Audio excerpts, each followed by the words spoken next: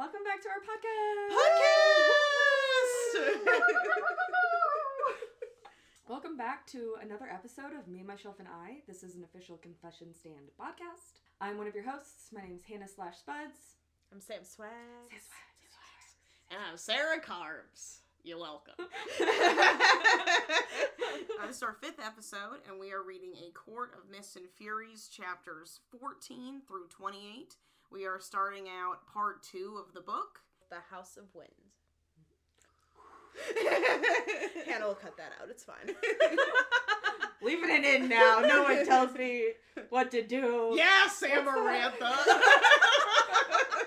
What's that dodgeball quote? He's like, nobody makes me bleed my own blood. My dad says that a lot. It's fine. Welcome back. Let's turn on the steam just a tad. She's still engaged. Is she, though? Is she? Is she engaged? Not at the end of the section. Did she Spoiler alert. Oh no, she didn't give back the Not ring. spoiler. She didn't give back the ring because It melted. It melted off when she imploded. Mm-hmm. When everything. I would love to get that angry and just. Right. It would feel like such a catharsis.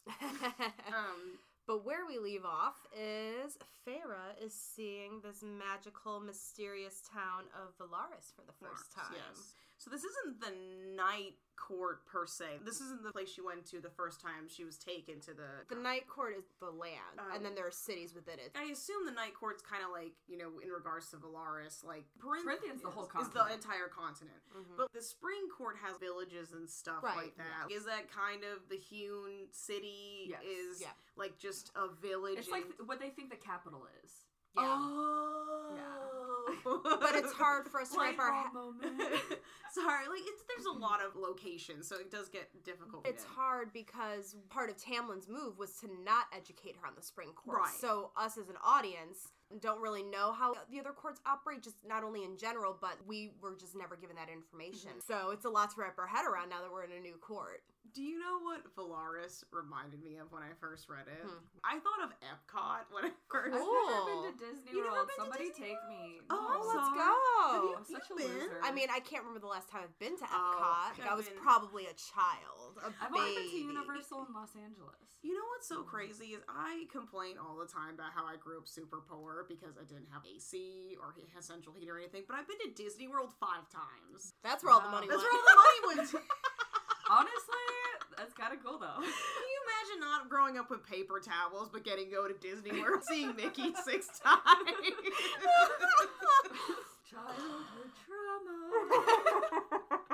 Speaking of trauma, we first start off with Feyre being brought to Valaris, which is a hidden city. It's not a lost city. And I believe when we left off, she only saw the townhouse. She hasn't even stepped out of the townhouse yet. Right. She hasn't quite seen it yet. Right. And she hears his, what we will eventually know them as the inner circle, is pounding on the door waiting to get in, and Rhysand's like, you can either meet him now or go to bed. She's like, peace.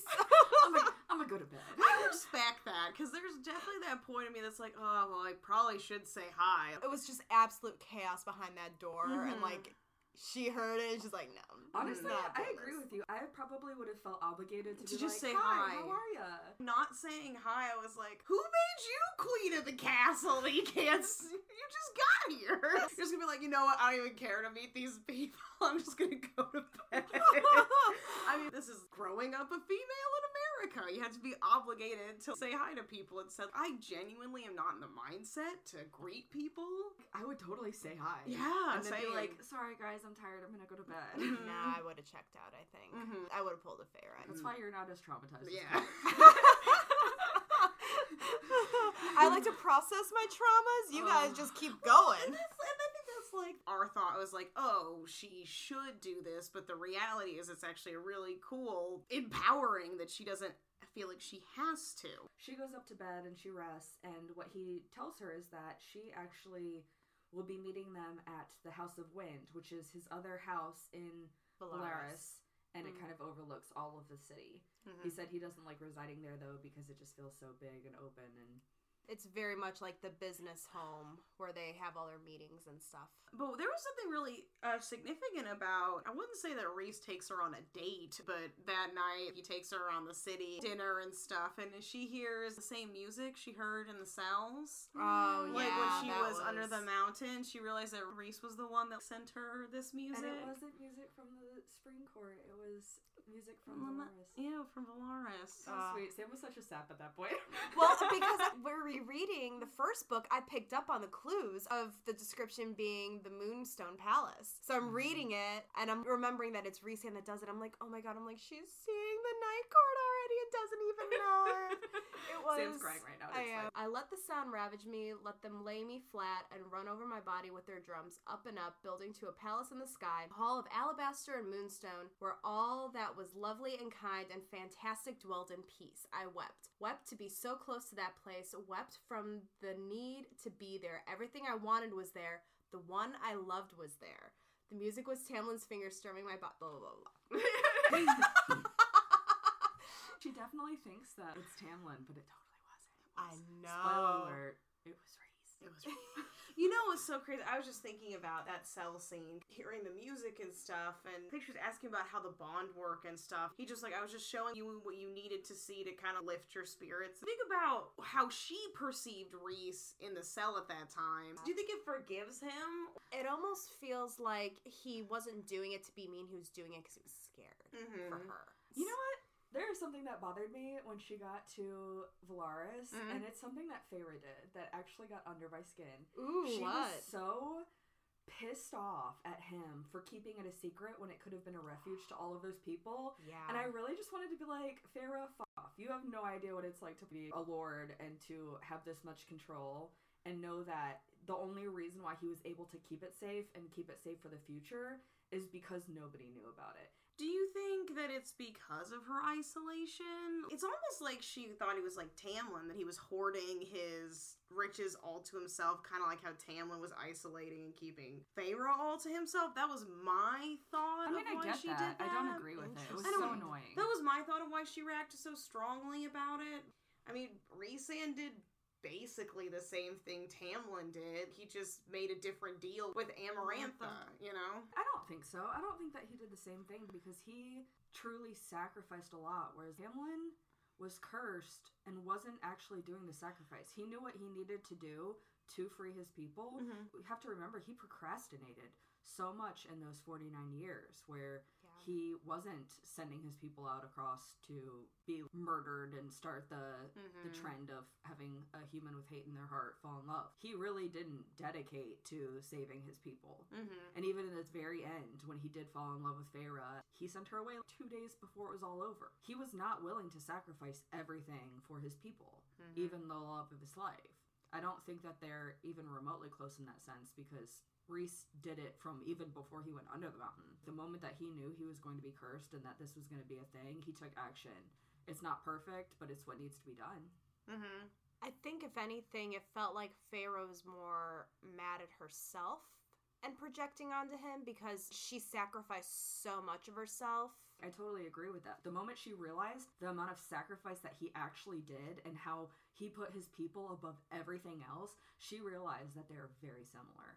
And this is someone that she's been looking at in such a negative light because of not only the way that the people around her, like Tamlin and Lucien and Amarantha, are talking about Amarantha's horror and how he's just manipulating the game. And I think seeing that come to life, she was like, he really did all this and nobody knows.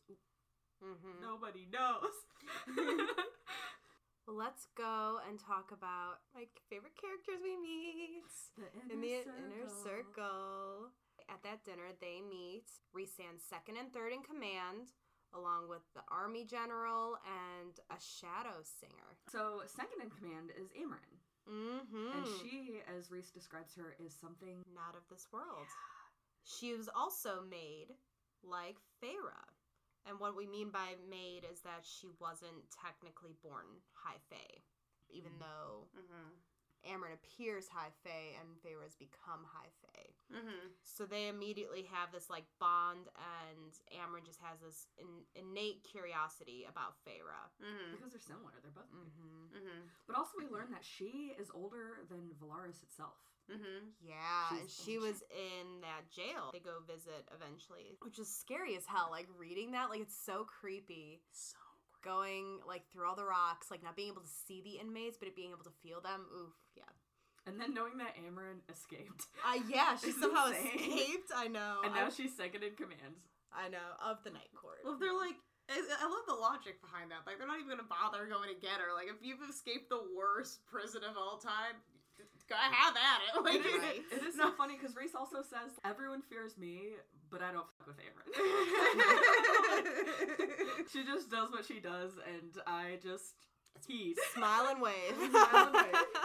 And Amren reveals as well that they are not the only made individuals in this land. So Illyrians are technically a type of fae. They're not high-faced. They do not have pointed ears, which is always really weird when you look at fan art. But they all have these bat-like wings, which the internet has dubbed them affectionately as the Bat Boys. They are brutes. They are brutal. They treat their women like absolute garbage. They literally clip the girls' wings when they have their first periods and leave them for breeding. They literally don't treat... women in the Huon City and Illyrians are treated essentially the same. So within the Illyrian race, they kind of have processes, like if you're a bastard, you're never going to ascend the ranks past the lowest rank. And it's a brutal, brutal process to go through training. These boys are brought into it, at 7 or 8 was when Reese was put in one of the camps. And they are just trained and trained and trained until they are finally able to climb the ranks, if they have the ability to. So Rhysand is actually technically half Illyrian. His and mama's half, side. And half High Fae. When he came to the Illyrian war camp to train, that's when he met Cassian and Azrael, the Shadow Singer. Yeah. So really, the only High Fae person in that room is Mor. Cassian first. Let's talk about my favorite Bat Boy. Yeah, my favorite too. I love Cass.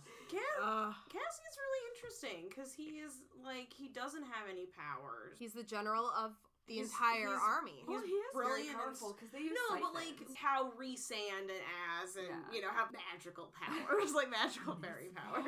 But he doesn't have any of those abilities. But he's extremely strong and smart and brilliant, and funny and witty, and has dimples, and handsome and the long hair, the little man bun. Ooh, I love and the a good tattoos. man bun. When you think what were we talking about again? Just kidding. When you think Daddy? when you think of What? Sorry, Cassian, who do you think he looks like? I have seen some people essentially show versions of Geralt. I think Jason Momoa was too large. Oh no, for that's me. that's how big he is though. Mm-mm. But the tribal if he didn't have if his scruff wasn't super long and the hair was a little bit shorter, he would be a Cassian in my book. Okay. Oh, there's also this Instagram guy who looks totally like Cassian. He's Pacific Islander. Ooh.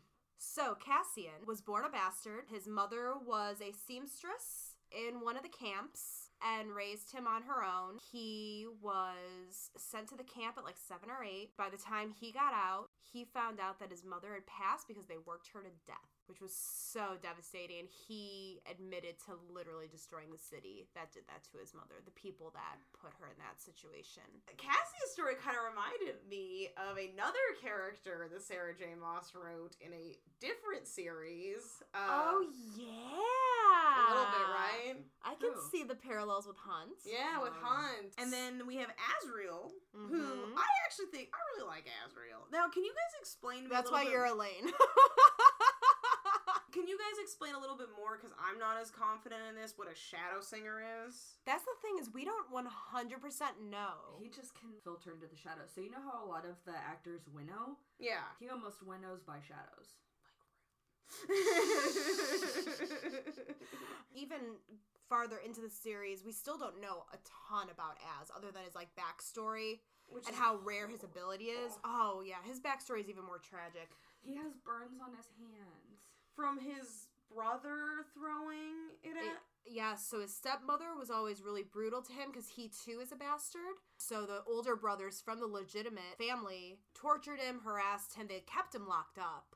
Right. In the house, in the basement, which I think kind of exacerbated his abilities because he was literally in the dark all the time. So I think that kind of, I didn't think about it like that. So I think it kind of emphasized his ability and what he was going to become. I have a feeling that has something to do with it. That's just my theory. He also is the definition of a wallflower. Haha, he is. Poor thing. I know. So his brothers, they threw a fire at him, right? Is that how? They just abused him. Yeah. It was like starting from his stepmother, and it just filtered into all the brothers. I thought it was meant to be a practical joke that went horribly wrong. Because he panics, because he was locked up and being held against his will. But what makes him so tragic is that he came to the Illyrian war camp so much later. He never knew how to fly because he was locked up most of his life. In the Illyrian war camp, you learn to fly the moment that you can. You're so young. It's like walking. Yeah. So he was embarrassing. It was embarrassing. He was so behind. He was a bastard, so he was already being treated poorly. How the three of them got together is that Rhysand brought Cassian into the home that his mother set up once he started attending the Illyrian training. They all kind of butted heads. They all hated each other until they grew up. So Cassian and Rhys were in the love-hate friendship, frenemies. Then they saw Az and kind of took him under their wing. And also kind of... I couldn't. I'm sorry. Wings. Sam. Wings. And then they realized that the three of them were literally some of the strongest Illyrians to have ever come through a training camp. The Mastriel, and we should talk about their siphons. So something that's notable on both Az and Cassian is that they have these glowing rocks. So shiny. So shiny. They're technically called siphons, and they're on their hands. And sometimes when they're geared up to war, they have more throughout their armor. I think 7 each. Yeah, and then Cassian's are always glowing red, and Azrael's are always blue. And what they do is they channel the power into usable energy, as shielding or as weapons and stuff. A lot of the times when you see these Illyrian warriors, they have just this power that goes uncontrolled, and the siphons control it and direct it in a way that makes it more useful to them without just causing mass chaos. Right. And they're so rare. To kind of caveat how powerful these men are, most Illyrian warriors only get 1, maybe 2 siphons. And these they got men 7 each. They are some of the most powerful warriors, and Rhys's father saw that and panicked, thinking that they would one day overthrow him.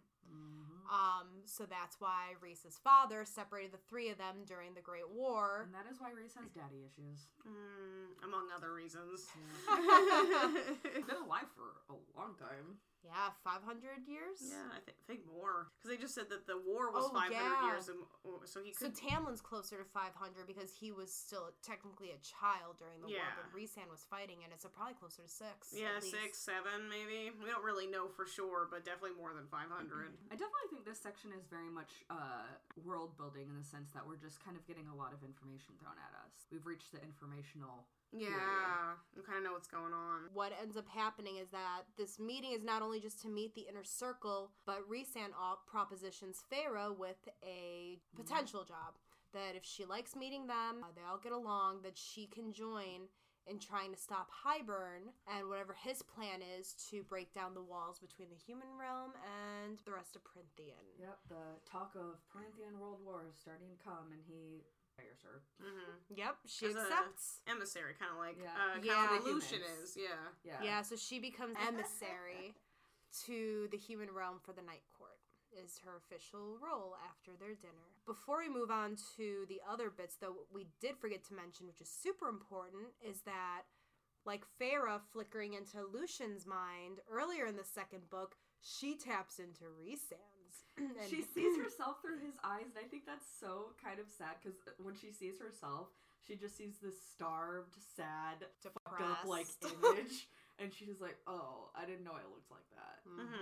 And now you kind of understand much more why Rhysand was so concerned about her appearance, about not eating, and how they were treating her, because she just realized that she looks rough. That ability is connected to Rhysand, because obviously now that she's kind of away from Tamlin's grip, she's able to explore, try to figure out where all these abilities are coming from, which courts, which high lords. Rhysand is able to be like, nope, that's my ability. I'm a Daimani, which is his ability to be able to tap into people's minds, and that's why he's able to communicate with Feyre, telling her to build up her mental shields. So she's able to finally figure out one of her new abilities. After she obviously accepts her new role in the inner circle, she has her first nightmare at the night court. It's her first nightmare with Rhys nearby, and it's so interesting because it's the moment where we see the difference between, I mean, as if we don't already see a million differences between Rhysand and Tamlin, but when she used to have nightmares in the nightmares in the spring court, Tamlin did not aid her when she was puking in the toilet, and Rhysand calms her down, and then when she runs to the bathroom to throw up, is holding her hair back for her. And talking her down. That's a good friend. And then we also realize it's the first time that she has flames. Yes. And she singes the bed sheets. He kind of takes that time and opens up to her about what his nightmares are from his time under the mountain. Look at him be so nurturing. I know. Trying to, like, just soothe her as she is dealing with it. And then he carries her back. She doesn't even know that he carries her back to bed with fresh sheets on the bed. I think that's really important. Cute. I think that's really important, and that's a huge difference between Tamlin and Rhysand, is that he does open up about his feelings, his fears, He shares his own agony. Right, whereas Tamlin just buttons that shit up, doesn't want to talk about it, doesn't want to acknowledge it, doesn't want to get into it, and Feyre needs that right now because she thinks she's alone in this. Right. She's also just so broken right now. Yeah. I think that it's really powerful that she's in Valaris now, and she's lived such a life of poverty and chaos and tragedy that she's finally seeing that there's something good to the world, and it's not under the mountain, it's not the spring court. And it's funny because we constantly think about what Tamlin said, that everything comes at a cost for the benefit, and I feel like this is the first moment that she's in Valaris and there is no cost. Rhys pretty much just says, you don't even have to work for me, you can stay as long as you want. I'd like for you to work with me and have a job forever if you want to stay. But, like, he gives her the option, and he's like, you can just exist if you want to, and there's nothing that you have to do. Which is interesting, because I feel like every other aspect of her life has always been a give or take. Yeah. Or marginalized, or not given those options. It's been planned out for her without her say or consent. We're having no good options. It's either like bad or horribly terrible. Bad like to this worse. or this. Yeah. You won't like both, but you gotta pick one. And then I think we move on to the bone carver. The bone going carver. to the prison. This is one of my favorite scenes This is a in good the whole scene. series. This is a really good scene. It's so creepy. The priestess temples are being ransacked by Hybern warriors and soldiers and stuff, and they're trying to understand what the heck they're doing. And it turns out Amren kind of pipes up and says they're probably looking for the legs of the cauldron. The cauldron is something that kind of creates things that are made, and with it, you wield power over other people's magic. The way I viewed it, it's almost like the Big Bang. And the cauldron broke at some point, and people were piecing it back together, but it's still missing pieces. And so she believes that Hybern wants to break the wall that was made, and he thinks that he can do it by utilizing the cauldron, but he needs it at its full potential. It doesn't work as strong as it does without its legs or its missing pieces. Not only are they trying to figure out what Hybern wants with the cauldron, their running theory right now is that because Jurian's eye and finger went missing under the mountain, they're going to bring this man back to cause further chaos in the world. So they think that this cauldron that created their entire universe as we speak could also bring a human back. Put a little eye and finger in it. Well, it is the culture of creation, so I wouldn't put it past it. She, just being the ancient, otherworldly creature that she is like, you need to speak to other ancient things. And that's where the bone carver comes in. The bone carver is in the prison, and that's how Amren knows him. She was also in the prison at that time. And the bone carver is this creature of chaos that is imprisoned for a reason. So Amren recommends that Feyre and Rhysand go to this bone carver in the prison, and they may be able to answer what Hybern's goals are, what the cauldron actually is, why the temples are getting ransacked. Right. Well, this is really cool. So Feyre decides that she doesn't want to go to the prison. Rhys gives her the option because he was going to go alone. And the first time that they do go to the prison, the moment she's outside, she's like, I want to go back. Like, I can't do this at this moment. And he takes her back. He does not force her to do it. And so they end up revisiting the prison and going like through. A day or so later. Because Amren gave her an amulet that she said helped her through. Oh, yeah. That's one thing we should describe about Amren. So Amren is so funny. She is this creature from a different world. She is so ancient that nobody messes with her. And she loves jewelry. She is so gaudy. She's like a dragon. She really is like a dragon. She just hoards fine jewels. Amren gives Feyre a jewel, and is like, this will help you fare in the prison, you know, it'll keep you safe. And we find about it later that it actually didn't do anything. Yeah, no. It had no power whatsoever. It was a placebo. Yeah, it was a fact. But it funny. helped. It gave her the bravery to go back because she thought she was protected, and Amren was like, you never ever needed it. You just needed the mindset. It was very sweet. It was very It sweet. was very non-Amren of her. I know, right? But also weirdly Amren enough to like lie about something to get someone to do what they need A little to. manipulative. Alright, so they finally get into the prison safely and they run into the bone carver. Well, let's talk about the prison because it's so creepy. It's so creepy. It's the worst of the worst. They're hidden in the rock of the mountain. But they can hear all the prisoners, and I bet the prisoners saw them walking through. Oh, 100%. And it's like the So most weird. vile creatures of the world. And there's a point where they're walking past, and she can hear one of them scratching along the rock on the other side of it. And he was just like, we have to keep walking. And it's so interesting how they open up the cell where you put your hand on it and use your powers so you can enter. And I think that the only reason why she can enter is because she has part of Reese's power. Yeah, because I think he's the only one that can technically enter it. So they get into and they meet the bone carver. And it's a little boy. But not to everybody. Not to everybody. You know, Rhys-San really prepped Feyre on how to communicate with him. With a question for a question, they brought him an offering. They knew that the bone carver would have some interest in Feyre being recently made. So he is just nonstop asking her about her death and what that afterlife experience was. What kept her holding on. Would not drop it, making Rhys very uncomfortable reliving, you know, Feyre's death. After he pokes and prods about the afterlife and Feyre's death, that is when we discover that Hybern is most likely going to bring Jurian back, and then confirmed that the reason why the priestess temples were being ransacked is because the legs of the cauldron were separated. Hybern was already on it and was trying to get the cauldron up and running. Right. But he lets them know about one last thing that is needed to wield the cauldron properly, and that is the Book of Breathings, which they discover is hidden in the Summer Courts. And the human realm. Thank you. Yeah. Well, that's a lot of information. It is a lot of information, and I think what's important to also note is that the big reason why he did grill Feyre about her death is because he can't die. And he wants to understand what death is like. Yeah, he wants to know if it's worth it. So, like, if he finds a way to end it all, what is coming for him in the end? But that's why he's so interested in what she saw in between dying and being reborn and made. I think he's starting to piece together a way that he can finally be free of this world and this form that he's in. And he's clearly just as trapped in Prynthian just as Amren is. That they are clearly from another world that we can't even begin to wrap our heads around. And they don't think that they'll ever be able to get out of that world. And so I think the idea is that he is starting to think that he can find a way to just end it all. But I think he's scared to do that. Is it better to just stay as a prisoner?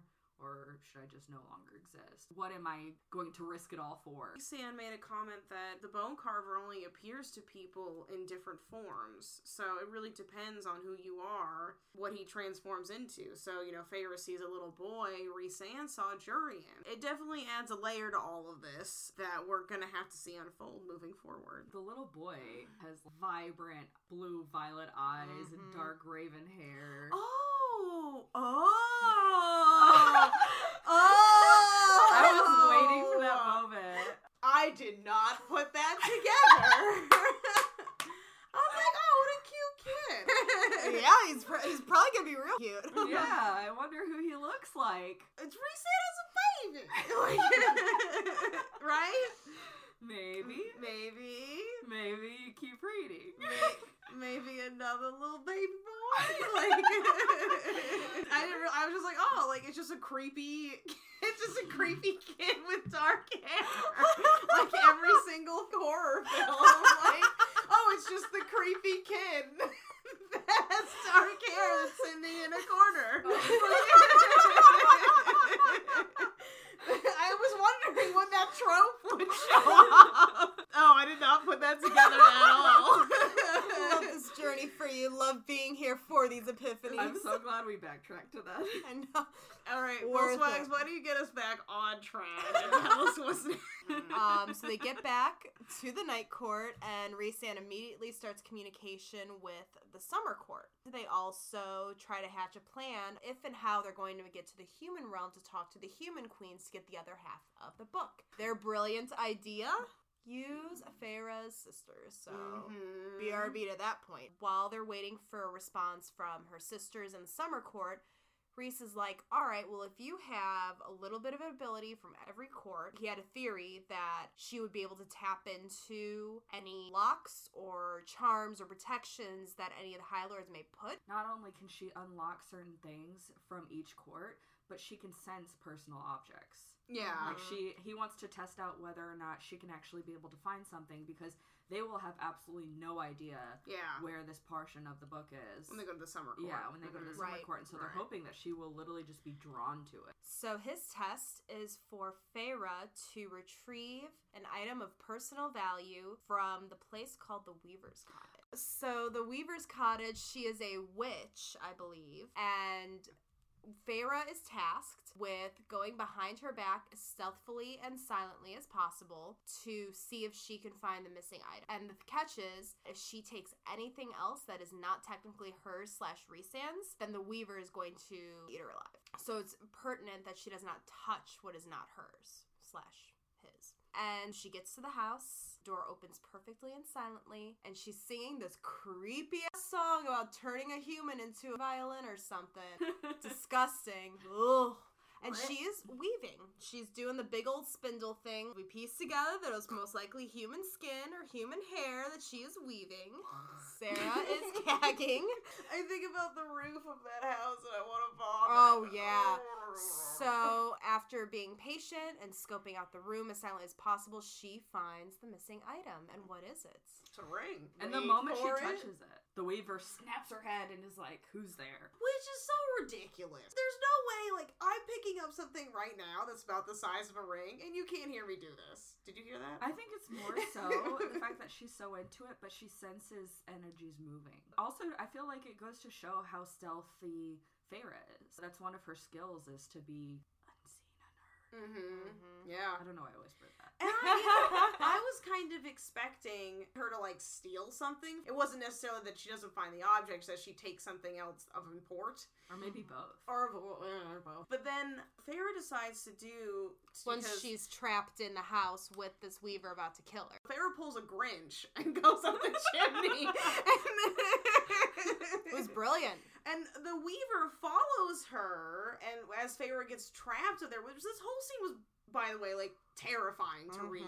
Feyre panics, and she's reaching out to Rhysand, who leaves her hanging there. She finally remembers, like, oh crap, I have amazing strength, and she is able to get bricks to fall on top of the Weaver so that she can propel herself out of and helps get her out. Yeah, onto the roof made of what? Ugh. It is so gross. All that human fat clogging up that chimney. Sarah looks like she's gonna vomit. And the roof You is know made I out can't of hair. Yep. She literally is running through the trees, and it's kind of epic. And then Rhys is like, just chilling on a tree branch waiting for her. And he's like, a oh, dick. it took you long enough. You know what it reminds me of? The Weaver's Cottage reminds me of Hansel and Gretel when they go to the witch. Yeah. I was like Hansel, Gretel, Pan's Labyrinth. Yeah. No one ever leaves the witch's cottage. Right, absolutely. So we find out that she got Rhysand's ring. It wasn't even something that the Weaver stole from him. He gave it to her for safekeeping. And it was his mother's ring. The last thing that's really important and kind of defines Feyre and Rhysand's relationship is the fact that he set her up for this task without really explaining to her how dangerous it was going to be, whether he was actually going to save her or not. You don't say. So she obviously snaps at him and puts him in his place and is like, you can't treat me like an object. It's very, I think, triggering to her from the perspective of Tamlin. So she's like, I'm willing to do this stuff, you just have to be transparent with me. Yeah, don't leave me in the dark like Tamlin did. That's a precedent that Feyre thinks is being set between the two of them, which will be important later in the series. Right. Oh my god, let's talk about that bitch Ianthe. Rhysand shows Feyre, like, she's able to kind of walk through in a memory that he had of Ianthe. Very, like, Pensieve-esque, like Harry Potter. That's exactly what I wrote down. Like, very Pensieve. And I kind of imagine that whole, like, sort of bluish, like... Yeah, the little like, watery, whatever. type of vibe to it. This is before Amarantha, I believe. I think a decade or so before. Ianthe had asked Rhysand to come visit. She wanted to visit the Night Court because we know how ambitious she is. Oh no, I'm stuck on something. You're dead. So yeah, the thirst was real. Well, actually, that's not necessarily true because I feel like Ianthe is very much a opportunist. She's playing a game, like a long game, and she comes on to Rhysand pretty strong, and it's very naked in a bed, strong. No. Well, and it also gives us greater context to how she was around Lucien. Right. And Feyre picked up on that, and Rhysand doesn't go for it. Puts her in her place. Kicks her out. Breaks her hand. I forgot about that. Yeah. I usually don't approve of Rhysand's brutality, but she would not let up. No, like, she really thought she had him around her finger. Right. She just was like, no, you really want me. And he's like, I definitely don't. Feyre makes an interesting comment as well. She does think about Lucien almost instantly about how Ianthe was so pushy about it, how Lucien was so transparent about not liking her. Mm-hmm. And then, of course, she moved to, however could she tell Tamlin when she goes back to the Spring Court about Ianthe's behavior, unless Ianthe's already getting into Tamlin's bed and doing this whole charade now. We would not put past her at this No, point. God, no. I feel like that is another reason why kind of helps Feyre come to the decision that there's just no point in going back. She won't be listened to. She's got a scheming viper in her bosom type of thing. Like snake in the grass. Yeah, snake in the grass or whatever. She just realizes there's nothing there for her. Right. I love this about Feyre. She's starting to come to terms with the fact that she's starting to wonder if I love Tamlin because he was the first person to show me any type of compassion. I've lived such a life of sadness, and he was the first person to treat me as something other than this. And like, even though it didn't work, you know what I mean? Even though it didn't work, it's kind of like your first love. Yeah. Like your first love genuinely is not your endgame love. Yeah. But it's relatable. Sad, but it's needed and necessary. Yeah. I think, like, I thought I was going to get married to Justin Timberlake when I was 6. I really don't want that life for me right now. So, they finally get word or make a plan to get to the human realm to visit the Archeron sisters. Elena Nesta.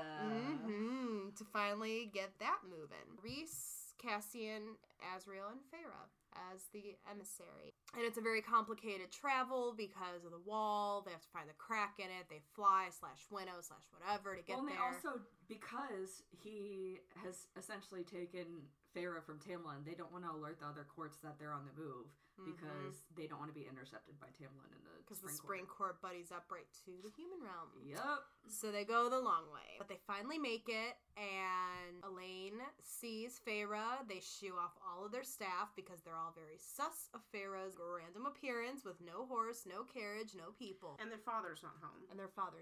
He is back to being a successful trader. And we should also know, they do not know that Feyre is Fae now. No. And so she's got her hair in a way that's covering her ears. But it's very clear that she's Fae because you can just tell.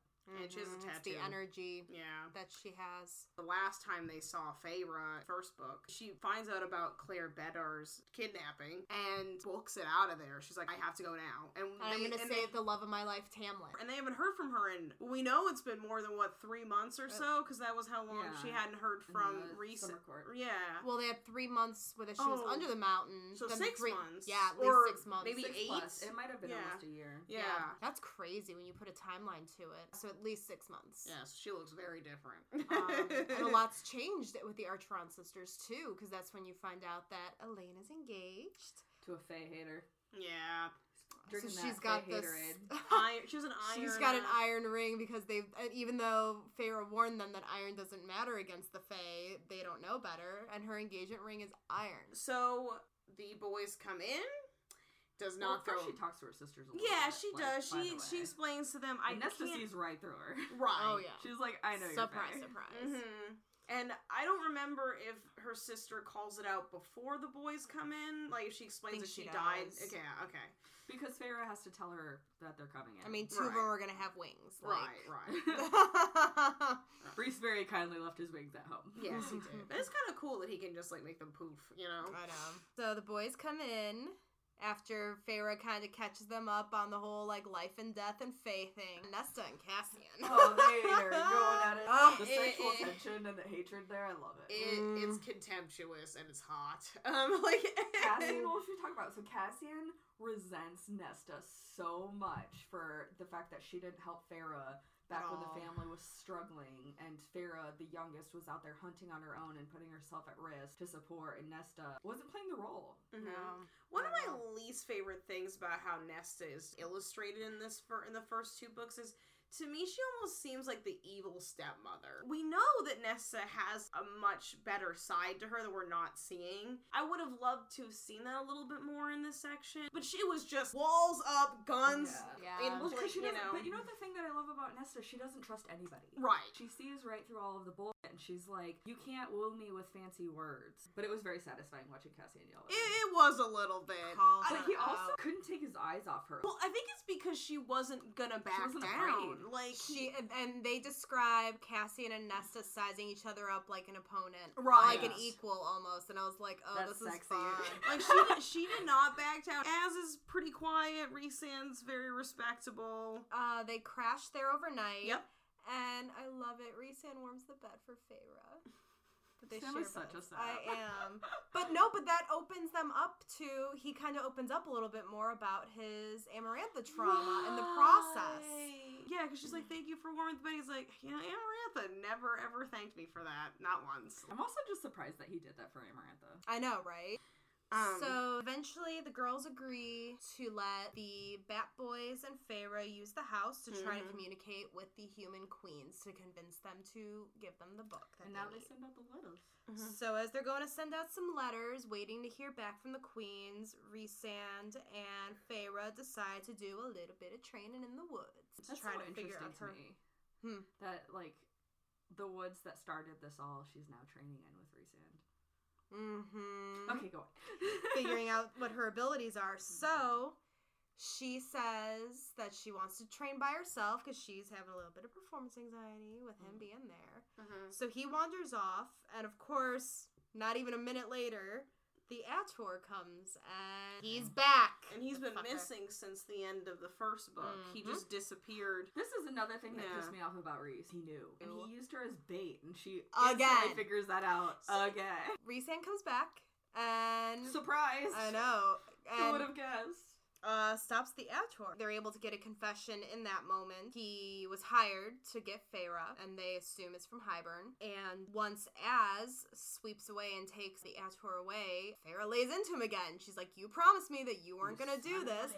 Blah, blah, blah, blah, blah. We just discussed this. I would have been fine, again, if you had just been open. Just tell me. You're gonna use me as bait, and I'll probably say yes. It kind of all comes to a head that as misguided as Rhysand's goals are, having put Feyre through this a couple times, is that every time this happens to her, she always comes back to, I am so weak. I am out of breath. I have these abilities that I can't properly use. She's incentivized to train harder. He keeps saying, like, you stopped fighting, which she did. And so sad. I know. She did stop fighting. Can I read the quote? Yeah. Her? She stopped fighting in the first part of this book. Just like with the Weaver, I'd forgotten how strong I was. And I think that's her thought. And he hears that and he says, yes, you did, Rhysand snarled, reading the surprise on my face, that icy calm shattering. You forgot that strength and that you can burn and become darkness and grow claws. You forgot. You stopped fighting. And he didn't just mean the Ator or the Weaver. It's a really harsh wake-up call. Right.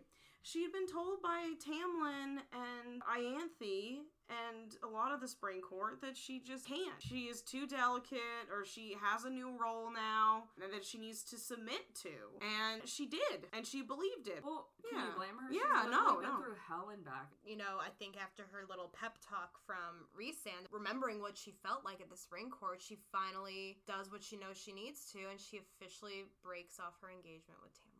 In a text message. I know! Text message breakup! The letter was quick and simple, but each word was a battle. Not because of my former illiteracy, no. I could now write and read just fine. It was because of the message that Reese, standing in the foyer, now read. I left of my own free will. I am cared for and safe. I am grateful for all that you did for me and all that you gave. Please don't come looking for me. I'm not coming back.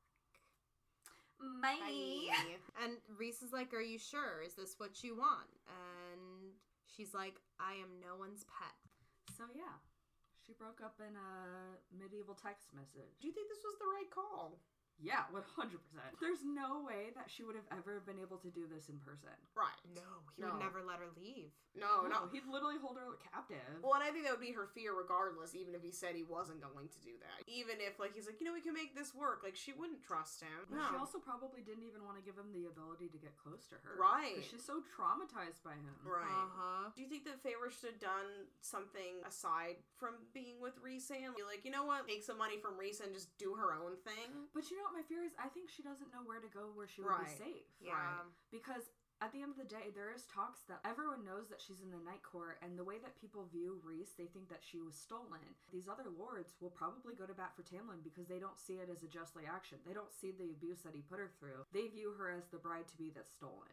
Right. And I think that even if she says these letters, a lot of people know that Rhys can control minds, and they think that he's making her say those things. Right.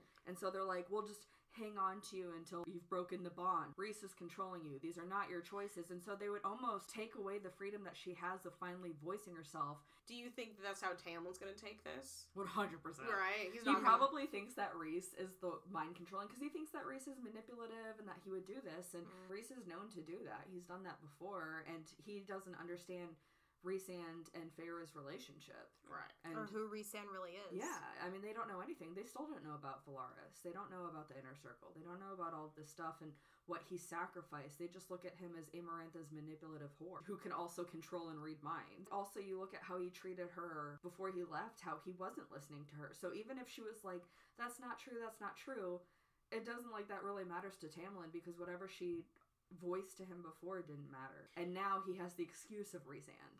I'm anticipating, I don't know, like, I'm kind of anticipating a showdown between Tamlin and Feyre.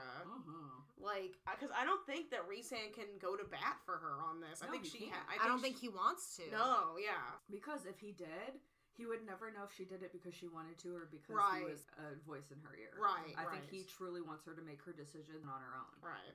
He definitely did the whole thing of, like, you're not a pet, like, they made you believe this thing, but I think it may have been a little pushy, but I think he also was just frustrated with the circumstances of everything. But you know what? My mindset is not even that he was pushy. I think that maybe he was fed up and that was his way of comforting her. I don't think he did it to make her an enemy of Tamlin. I think that he was doing it more from the mindset of reassuring her that you are worth something. You have all these people who treat you like you're worthless, and you're not a pet. You're not these things. That's how I read it when I read it. Right. And I think she's just been so brainwashed. He was saying that to, like, make her realize that everything that she's been told this whole time may not be the actual truth. So what do you think? Breakups are hard, man. Yeah, it's so hard, man. So what do we think the next section's gonna shake out? Well, obviously they're gonna go to the summer court. And obviously, Tamlin will not take that well. Yeah. Well, not the summer court thing, but the breakup. The letter, yeah. I remember when I wrote my notes because I always kept track of like what my predictions were. I was very curious to see how the Lord of the Summer Court was going to react to seeing Feyre with Rhys. Knowing, because they all know. There's no way that they don't, especially when the Summer Court butts up to the Spring Court. Yeah, because aren't they closer by proximity and it's the trade? Realm, the Wall, the Spring Court, the Summer Court, and then it goes up. Yeah, and then the Night Court is at the very That's top. right, they like kind of sit on top of each other like a giant sandwich. So like you would assume that they're neighbors. Right. They talk. I'm curious to know what is going to happen at the Summer Court, where the book is, and if they're even able to find it. I'm also curious to know how everything goes with the human queens. When it comes to the human queen situation, just seeing Nesta and how both of them reacted to Az and Cassian and Rhysand, I think there's gonna be, like, what is there, 10 queens? 6 queens. And which I kind of like that. The minute I heard there was a bunch of queens doing the human like a bunch of role. lords. Right. You know, there's this great line, and I wrote this down in our notes. So when more comes in before they leave to go see Nesta and Elaine. Mor says, look, I'm not coming with you guys. Just wanted you to know that. And Feyre asks, is it because of how they treat women in the human realm?